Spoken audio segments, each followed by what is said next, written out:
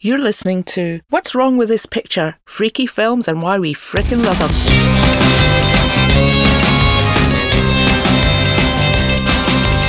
Hi, I'm Lindsay McCullough. And I'm Gary Mulholland.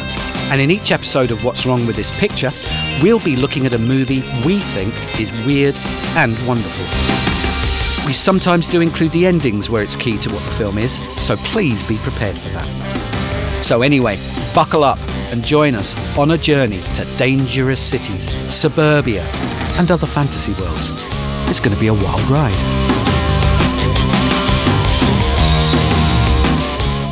In this episode, we're going to be looking at Heavenly Creatures, a film by Peter Jackson from 1994. It's written by Jackson and his writing partner Fran Walsh, and it's based on a terrible true story that happened in New Zealand in the 1950s. Making astonishing debuts are Melanie Lynskey as Pauline and Kate Winslet, you may have heard of her, as Juliet. Honoria, Pauline's mother, is played by Sarah Pearce, and Juliet's father is played by Clive Merrison. It is 1952 in Christchurch, New Zealand, and a morose, sullen 13-year-old girl called Pauline is transformed when a beautiful and supremely confident English gal called Juliet walks into her class at school. The pair form an intense friendship around their love of Mario Lanza, James Mason and romantic novels, and their hatred of Orson Welles and the stifling class-ridden culture of their school and Pauline's working-class parents. They increasingly depart reality and reside in a fantasy kingdom called Barovnia, and, courtesy of a staggeringly beautiful use of special effects, a non-Christian heaven called the Fourth World, where music and art provide pleasure for all eternity. When Dr. Hume, Juliet's father, discovers the pair asleep in the same bed, he tells Pauline's parents, who agree that girls who are catching the lesbian disease must be kept apart. Amidst illness, abandonment, ugly teenage sex and parental adultery, the pair become ever more codependent, to the point of obsession. Lindsay, what's wrong with this picture? I would say a whole lot is wrong with this picture, and also I think what we're finding is what's wrong with the picture is also often what's right with the picture.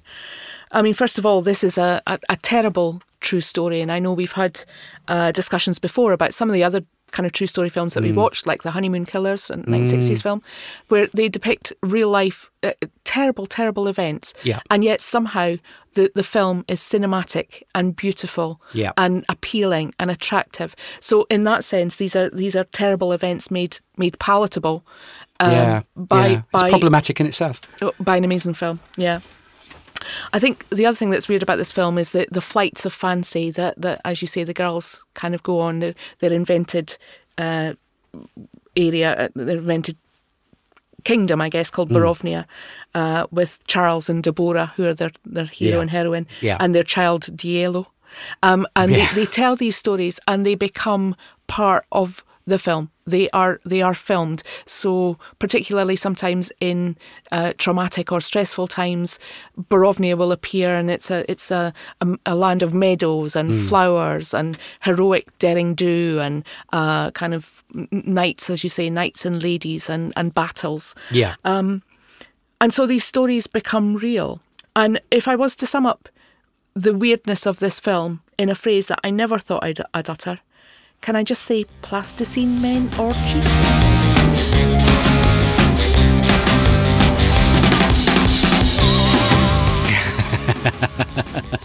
You can say plasticine men orgy, and I know exactly what you mean. I mean, obviously this is a movie that it was essentially Peter Jackson's qualifier to end up making The Lord of the Rings, because his early career was really kind of slasher B movies and very gory and funny, and they had a cult following. But this is nothing to do with slasher, although there is a horror element. But the horror comes from a true life crime, and it's based around sticking with what's weird rather than just what's great. A relationship between two teenage girls, which begins as something transformative in a positive way, where and a sort of friendship that is recognisable and that you can kind of imagine being exactly what you wanted when you were young, when you were facing, Yeah. a boring life or a Yeah. poverty-stricken life or a difficult life. When no one understood you, this person would understand you. Yeah. And just how dark that might become, and how it's one of the most chilling and beautiful moments in cinema when, after Juliet is told that basically her parents are just going to go away. This is a relentless theme. She has parents that just abandon her, basically go off and do something glamorous and leave her somewhere. And she is so traumatized by the fact that they're going to do it again. And she literally enters this place, the fourth world. The whole of the backdrop of what you're watching changes into this extraordinarily beautiful thing. The special effect is breathtaking, but the frightening thing is that she can pull Pauline into it with her. Yeah. And the idea that someone's madness can be literally infectious and passed on to someone else is a very, very chilling and weird idea. Do you think Juliet's the mad one? I think they're both clearly the characters in the film. We should say this is two people's fictionalized idea of a real life event. So it's not, these two women were definitely, or these two young girls were definitely. But in this film, these are two young girls who are both disturbed without a shadow of a doubt. But I feel that in this version, Juliet is traumatized. She is the one who has been traumatized repeatedly by abandonment from her parents and by physical ill health. And whereas Pauline, I think, is depressed, which is slightly different. And I do think, that Juliet is almost Pauline's gateway drug to something which is more, I guess, what we would now call personality disorder. Yeah. I do kind of see that, but I kind of see Pauline as, Let's think on that one. Actually, I don't want to make a definitive thing, because I want to talk about the glory. Because what makes this film great is the performances of these two young women. I say young women. Melanie Lynskey was 15 at the time. It was her first acting role outside of school plays. Mm-hmm. Kate Winslet was 17 and had auditioned for this, but they had seen hundreds of people and they had Kate Winslet. They chose Kate Winslet. And in fact, I read that Fran Walsh, the other writer, had said to Melanie Lynskey, because they could not cast Pauline, and eventually they went around schools in New Zealand and just looked for people that they thought physically resembled the real life Pauline, and that's how Melanie Lynskey was chosen.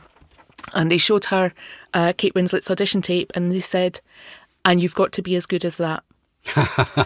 And no pressure then. And boy, was she. I think it's an astounding performance. Kate Winslet, I think, is great, and she may be more familiar to a lot of people. You may expect her to be good. She's won several Oscars. She's been in great films. She's had amazing, not just the big blockbusters, but she's done amazing roles in films like Holy Smoke or anything like that. You would expect her to be good, even on her debut, and she's thrilling and astounding. Yes. Melanie Lynskey is something else again. Yeah. Her face has to carry a lot of this film. Yeah. The glowering that she looks around, the eyes, her expressions. At one point, Juliet introduces her to the music of Mario Lanza. And the expression of euphoria on Pauline's face as she listens to this music. And she's just transported somewhere. And I'm so glad you picked out that scene. Dissociation, I think. I am so glad you picked out that scene. Because that's incredible, because this time round of watching it, that moment I was really blown away by. Honestly, please carry on more about Ms. Lynskey, because I agree with you. It's one of the key performances in cinema, and certainly from someone who is as young as she was. Yeah, absolutely.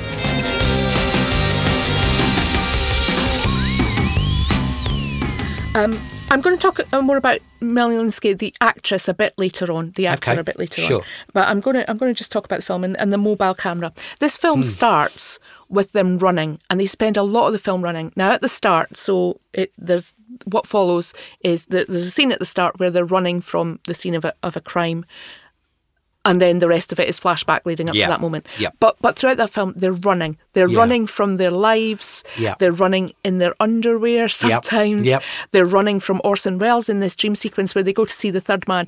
And for some reason, they both hate Orson Welles, although Pauline starts liking Orson Welles, but then is kind of told not to by Juliet, so she doesn't. So they have this kind of amazing dream sequence where they're being chased through the streets by an actor playing Orson Welles, kind of third man era Orson Welles, which culminates in a kind of fantasy sex scene between the two of them that is also a real sex scene. Yes. I should mention, when they imagine Borovnia and these characters in their stories, often they are kind of life-size animations made of plasticine. Yeah. So based around Orson Welles and James Mason and Mario Lanza. Yeah. So they have these kind of real faces, but they're animations, they're plasticine and they're life size. It's incredible to look at. So it's just incredible to look at. Yeah. And they can access these fantasies, as I say, at traumatic times. So Pauline is forced to go and see a child psychologist. She imagines him being killed by Diello, who's the son of Charles and Deborah, their heroines, when Juliet, who has TB, is in a sanatorium, and she's being kind of patronised by this vicar who gets sliced head to toe by a plasticine version of Diello with a sword. Yeah. So they can just access these incredibly violent fantasies, and this violence kind of increases as they're going through. Yeah. So Pauline is in an art class when Juliet's in the hospital, and she's painting something, but she's just splashing it all over with this kind of blood red paint. And then she finally gets to see Juliet in the hospital, and Juliet's knitting her something. She's knitting her this sweater, which again is a deep blood red. And Pauline just looks at it and says, "Oh, I like the colour." It's like, yes, you do. We know you do. We know you do. So I mean, it's a film that's got its humour, and at the same time we're faced with that kind of thing. This led to a terrible, terrible event. Absolutely. I think that humour is really interesting, and it's a brave choice on the part of Fran Walsh and Peter Jackson. The early part of the film, I mean, Peter Jackson's take on this when he was talking about it at the time was that he felt that the research he'd done had led him to believe that New Zealand in the 1950s was a country which was obsessed with England and obsessed with it being English is good. Being English denotes being proper and classy. And clever. And that, it starts with more or less with a scene in a school where all of the teachers are literally affecting English accents, and it's almost like an Ealing comedy version of what Englishness is. Yeah, it's mocking these people, and the minute that Pauline is completely smitten by Juliet is when Juliet, basically, who they are totally impressed by because she is the daughter of Dr. Henry Hume, who is English, and therefore she must be a marvellous girl, corrects the teachers. He corrects the teachers' French grammar.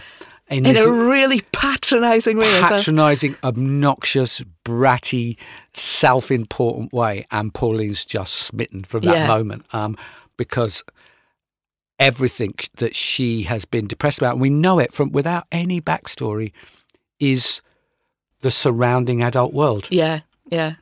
As represented by her parents, who she sees as small-minded and sort of boring and monotonous, and the school, which she sees as superior and etc. And she's completely alienated from everything going on around her. She's completely alone, isn't she? She's completely alone. And there's this lovely scene which I don't know if it comes from real life or not. I'd be really interested to know whether or not it does. But a school photo has been taken, and this is before Juliet's arrived.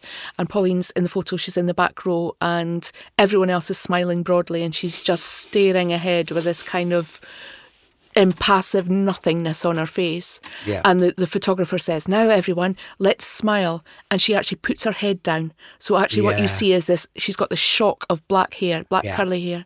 And that's what you see. And I just thought, Fran Walsh and Peter Jackson have seen this actual school photo where it's smiling face, smiling face, smiling face, black hair of doom. Yeah. Nobody's, no eye contact, no smile, no nothing. And in my head of how you write films, that sparked the whole film for them. Yeah, maybe. I love that idea. And I also thought this time round that her hair really struck me as well. Yeah. And that this shock of unkempt black hair. And I found myself thinking of Ring. And and all of those films of that time from Japan and South Korea, which seemed to involve young girls with long dark hair that just went over their faces, that were the harbingers of doom and horror. And I'm not sure if that was an influence on Peter Jackson and Fran Walsh, but there is something about her hair, and definitely her face it's somewhere between Dennis the Menace and Johnny Rotten. Yeah, she's got a real glower, and she looks out from out this hair. She looks like she's seen through to your bones. Yeah, she's seen through every kind of hypocrisy that her parents are spouting, every inanity that she has to kind of go through at school. She's got this kind of X-ray eyes stare, and unfortunately, it's hiding a real madness. A real madness, a real malady, a nihilism. Yeah. Because you said earlier that, this is a fictitious film based on a real event. Her diary entries that Pauline reads are real. Good point. They're from Pauline's actual diaries. They are. And they're quite horrifying. I think we should say what the crime is, don't you? I'm not sure this is a film you can talk about without talking about the end. No. And you know what? It's a true life yeah. crime, so it's not a mystery story. Yeah.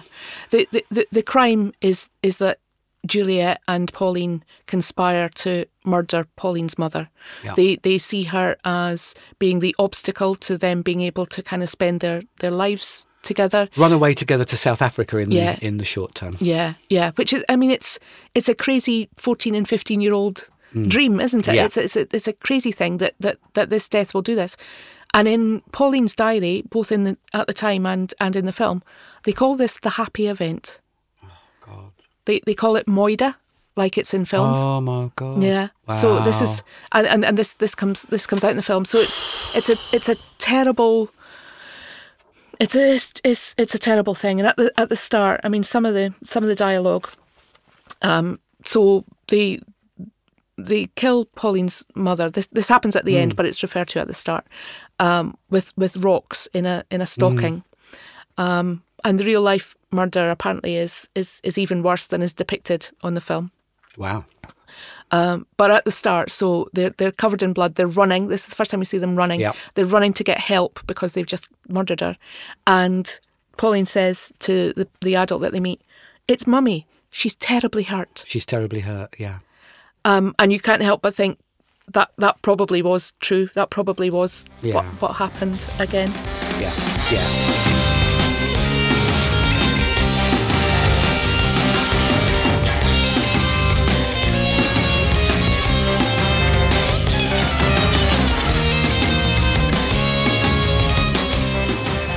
This is the extraordinary achievement of this film, which is, how do you make a terrible, terrible crime into a beautiful piece of cinema without being utterly tasteless? Yeah. And this is what Peter Jackson and Fran Walsh managed to do, aided greatly by Melanie Lynskey and Kate Winslet, that they managed to give these two characters dignity and life and three dimensions and make them fascinating without saying in any way, shape or form that what they end up doing is okay. Yeah. And it's the change of mood for what is the ending is just so stunningly well done.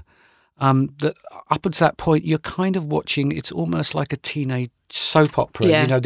These two young girls that are in love with each other, but, unhealthy in an unhealthy way. No two ways about it. It's unhealthy, but you are still on some level empathizing with them, wanting them, not so much wanting them to be together, but wanting them to just be okay. Yeah. It's one of those real life things where you know what happens in real life, or sometimes even if it's a fictitious film that you've seen, a fictional film that you've seen before, you want somehow to avert the ending. You want their ending to be different. Yes. You want the ending for Pauline's mother to be different. Be completely different. She does not in any way deserve what's happened to her. I mean, she's slightly neglectful. Pauline at one point is kind of sexually assaulted and then virtually raped by their lodger. But how Pauline presents it is, he was so forceful, I had no option. Yeah. But this is a guy who's much older than her. She's 14 at the time. And her parents kind of blame her, certainly for the sexual assault. They blame her. Yeah. So they're flawed people, know. But I think this is what's so brilliantly done by Peter Jackson is they're products of their time. Yeah. They're products of the repressed 1950s, which had rejected the advances in feminism from the 1930s. That the Second World War had brought all that to an end, and it was aping another culture which was already repressed, and it had kind of gone back to the Victoriana in terms of its cultural system. And Mum and Dad are a product of that. Yeah. So no, they obviously, there's a whole thing there which about deprogramming homosexuality. Yeah. Before anybody was calling it that. Yeah. Taking someone to a child psychologist to basically sort of say, I'll find a way to cure your lesbianism. Yeah.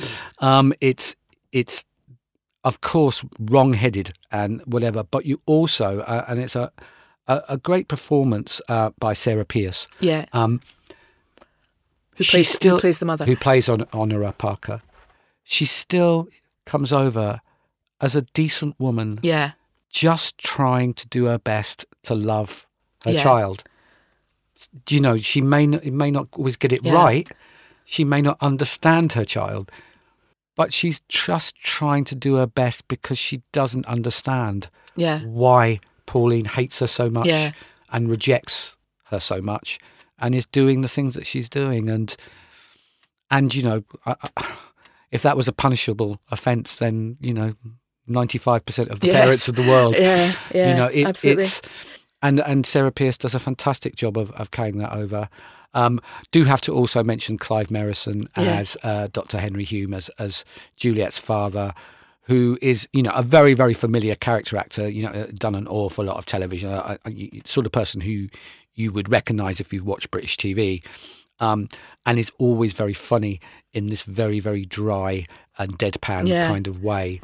And he, again, has to pull something off, which is he has to be somewhat comic without making this whole thing into bad taste. Yeah, absolutely. And he does a great job. Yeah. I saw at the end as well in the credits that Sarah Pearce is listed as a kind of acting coach. So I presume to Linsky. Wow. Was able to help her. I'm going to move on to Melanie Linsky now, if that's okay, because I know she is one of our favourites, and often we will ring each other up and we say, "Have you seen that film? It's got Linsky. Linsky's in it." Yeah, she is exclusively referred to by us as Linsky. Yeah, this is a denote of respect. Honestly, I don't know why, but not Melanie Linsky. Yeah, Linsky. She is Linsky through and through. She was on. She's been working pretty consistently since 1994, since Heavenly Creatures. She was on her first ever talk show this year. Wow. This year. She's never either been asked or never done it before. She's in a TV show at the moment called Yellow Jackets, and she's been Emmy nominated for that. So suddenly, Linsky is getting some love because she has been super neglected kind of throughout the years. She really has. And I mean, a perfect example of this, she pops up in everything, like Lindsay says, we're always kind of getting told, you go, have you seen Linsky's in, blah, blah, blah. But a nadir, I hope it's her nadir, was I'm a huge fan of the very tasteless, gross-out comedy of It's Always Sunny in Philadelphia, and was very excited when she turned up in an episode, and then she was just their straight man for an episode, utterly wasted. It was a complete insult. She's so much more talented than any of the people on that show, and it's just kind of like, I hope she doesn't do any more of that. Yeah, I think this unfortunately has been her thing. She's so she had a very long stint on 2.5 Men. She played a kind of stalking neighbour on that, and not even Linsky is going to get me to watch that. I'm sorry, but she was on that for 12 years and played that character. Good God, yeah, really? But in the meantime, she's so often playing the friend in mainstream movies. Yeah. Sometimes the chubby friend, sometimes the plain friend. Yeah. I mean, she is neither of those. She has a normal body, but has said all the time that I think she was in Coyote Ugly, and she was kind of pretty much told, "Why are you so fat? Why won't makeup stick to you?" All this kind of stuff. So she's had that, but when she's not playing the friend in mainstream movies like Sweet Home Alabama, she's often the kind of lead in indie movies. So I think she's done quite a lot of work with the Duplass brothers, Mark Duplass. I think they made a sitcom together, and I think she's also been in some of their films. But whenever you see her, the reason we are so, have you seen it? Linsky's in it. Yeah. Is you're going to get something kind of weirdly enjoyable from her, and she's just going to stick out. So a couple of films I was thinking about was Hello, I Must Be Going, which is from 2012. And it's one of these indie films. So she plays a married woman who splits up with her husband, goes back home to her parents, has an affair with a neighbour, nothing happens for 2 hours, the end. Yeah, I'm trying to remember if I've even seen that. We saw it. Did we see it together? We saw it together when we went to New York. Oh, yeah. Nice one. Good memory. I Don't Feel at Home in This World Anymore. We saw that together as well. Do you remember that with Elijah Wood? That's brilliant. I love that movie. Yeah. I love that movie. So she's in Can I flag up a Melanie Lynch, somebody who got her? One of our favourite TV shows, The Shield. Yeah. She is used as actually, a villain, I guess. The Shield is a cop show based in Los Angeles about corrupt police. Won't bang on too much about it, because if we started talking about The Shield, we'd never stop. With my boyfriend. Yeah, honestly, let's not go there. Seriously. But there is a few episodes where she is the partner of a murderer, and what she does is essentially manipulates one of the Shield's detectives into believing that she is the victim. She is as much a victim as the actual victim, and she didn't know what was happening, and she brings out the kind of daddy in him, who is going to make it all right. And in point of fact, she was an absolute accomplice. She's kind of the brains of it, really. She's kind of the brains of it, and she's a total psychopath. And she just mocks him at the end by saying, "Sorry, daddy." And I honestly think, I'm not sure anyone could have delivered that with that role so chillingly as Melanie Lynskey. She smashes it out of the park. Yeah. There is a darkness. Yeah. There is a darkness with her. Whenever she's playing someone nice and mainstream and whatever, it's not. Yeah. She's hiding her lights under a bushel. Yeah. We love the Lynskey lights. But I think that kind of rundown of what she's been in and where you might have seen her in, she's in loads of TV shows. She's in that Mrs. America thing. She's done tons. She's done tons, and yet, I think before Yellow Jackets, if you'd said Melanie Lynskey, I think a lot of people would not have known who necessarily have known who that was. And I'm glad she's kind of finally getting her things. But it's like we liked her before she was famous, kind of thing. Yeah. But it's quite a similar thing, isn't it, to Thora Birch and Scarlett Johansson coming along in Ghost World. A teen movie, playing, this amazing thing about their chemistry and etc. And you come at that thinking, wow, that Thora Birch, she's going to be massive. She's going to be massive. And, Scarlett Johansson is, of course, massive. And Thora Birch was almost never heard of again, apart from American Beauty. And there is, Hollywood is not great with dark. Or with women, I mean. Yeah, and with people who don't necessarily fit that Hollywood stereotype, physical stereotype. No. And I should say, we've concentrated a lot on Lynskey because she is our indie dark darling. But Kate Winslet is also awesome. Amazing in this film. She's absolutely brilliant. And I don't want any of this to come over as and there's Kate Winslet. quite the opposite. She's astounding. It's the chemistry between them that is amazing. And yes, you did watch it at the time and think that Kate Winslet's going to be huge. Well, because she's amazing. As did Linsky, because I've got a couple of quotes from her here. So this is on Kate Winslet. I adored her and admired her so much. There wasn't a part of me that thought it could have happened to either one of us. Stardom. It felt like it was supposed to happen to her. She's a movie star. There's a glow. I'd never met anybody like that in my life. Oh. She says, but it was a little hard to have absolutely nothing happen for me. Yeah. And she describes herself kind of throughout that period as the chubby character actor, the fat friend. Yeah. So I did wonder, are they still in touch?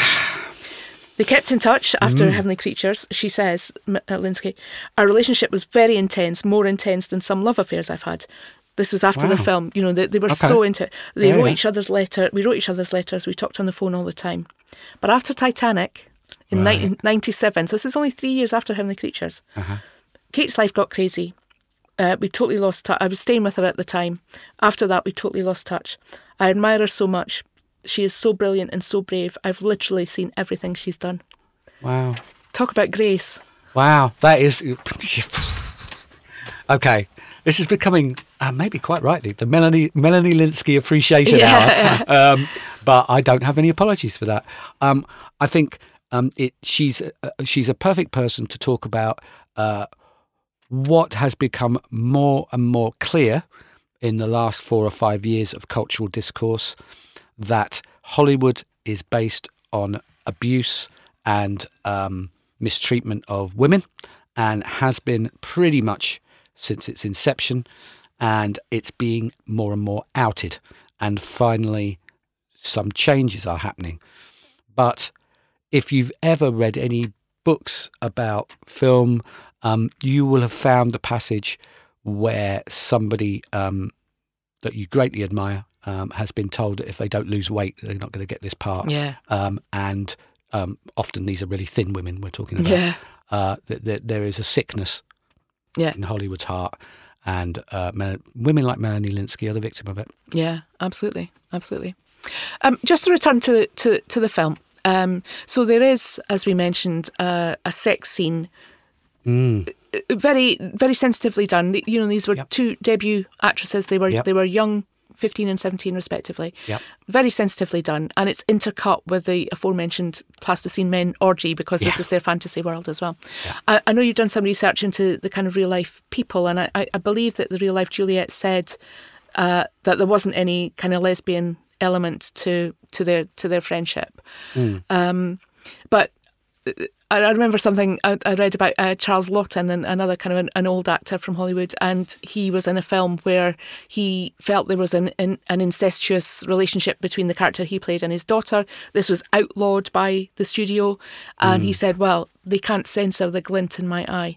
And I really feel that they can't censor the glint in Linsky's eye when she, in Pauline's eye when she looks at Juliet. No, she does an adoring look, as well as anyone's ever done it in film, and the way that those two fit together, as you say, it's not prurient or sleazy in any way. It's about the way two human beings fit together, and the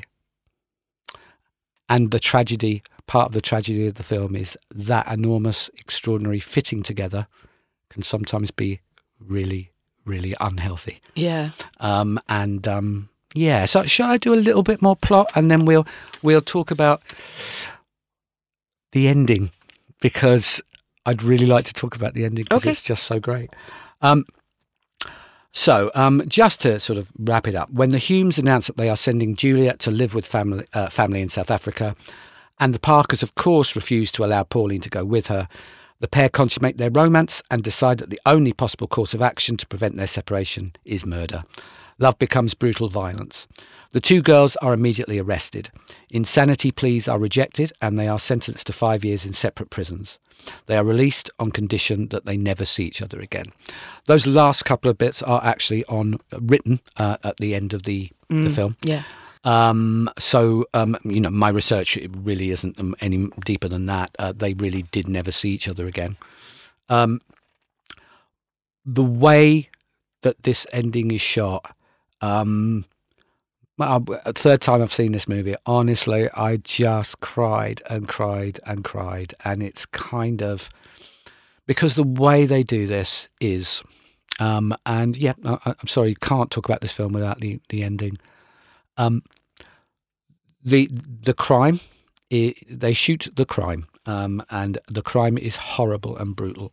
It involves hitting an innocent human being over the head with rocks. But then they cut to a fantasy sequence that has been building up throughout the film, which is a very romantic scene on a ship, with, one Juliet being the person on the ship, reaching out to Pauline, who is on the dock. Except the angle of this one, or the point of this, is the ship is going and Pauline can't get through the crowd to get on the ship, and their hands are reaching out to each other and they absolutely cannot touch each other, and then it cuts back to the murder, and then it cuts back to that, and basically what you're being told is the minute that Pauline laid the first blow on her own mother was the end of their relationship. Yeah. And the end of their relationship genuinely meant they were never, ever going to see each other or be allowed to meet ever again. And it's heartbreaking on every level. It's heartbreaking for Honora. It's heartbreaking for them. And just how misguided, just how misguided this all was, and irrational, and just it's a really, really extraordinary portrayal of madness, I think, this film. Yeah, but it includes not just the violence of madness, but the fantasy side of madness, the world that you can escape to. Yes, exactly. The lack of reality, the unreality that you can escape to because it's better than what you're looking at. Yeah, and I think the thing that qualified Peter Jackson from that film to make the extraordinary thing that was the Lord of the Rings trilogy is the choice that he made and that Fran Walsh made, which was, we're going to show people, we're going to have a go at showing people what this fantasy world looks like, not just telling people they live in one. Yeah. Let's do this visually. And it's seamless, isn't it? It really is seamless. It's wonderful. I mean, the effects, I think, considering it was 1994, almost 30 years ago, things have moved on so much in that time. But they stand up. Often they don't, but they stand up. I think it's a wonderful film. I know we like to rate ours for quality and for weirdness, and generally I come up with some glib thing that's appeared in the film. It doesn't seem quite right, but maybe it doesn't seem quite right, maybe because this is a true story too. Yeah, so let's give it just marks. Just marks out of 10 for quality and for weirdness. So Lindsay, you go first for a change. What's your mark out of 10 for quality? I really love this film. I think it's sad and it's funny and it's marked by two incredible performances. I think I'm going to give it a 9. For weirdness, I'm going to give it an 8. I am absolutely, it's for quality. Honestly, I feel so picky. I quibble. The only thing that marks it down from a 10, the music throughout is absolutely beautiful, but for some reason, when it's starting to get down to its sort of nitty-gritty, somebody decides to bus in some bloke playing one finger 80s synth, and I'm just like, what are you doing? I don't understand. Why have you made this sound awful? So it's 9, and weird, it's 8. Weird, it's 8. It is a very, very strange and disturbing film, but it's it's 8. Yeah. It's 8, 9 and 8. Yeah, absolutely. If you haven't seen it, it's a must. It's an absolute must. Yeah, absolutely. And just watch out for Orson Welles chasing you at the end of the cinema. Till next time. Till next time.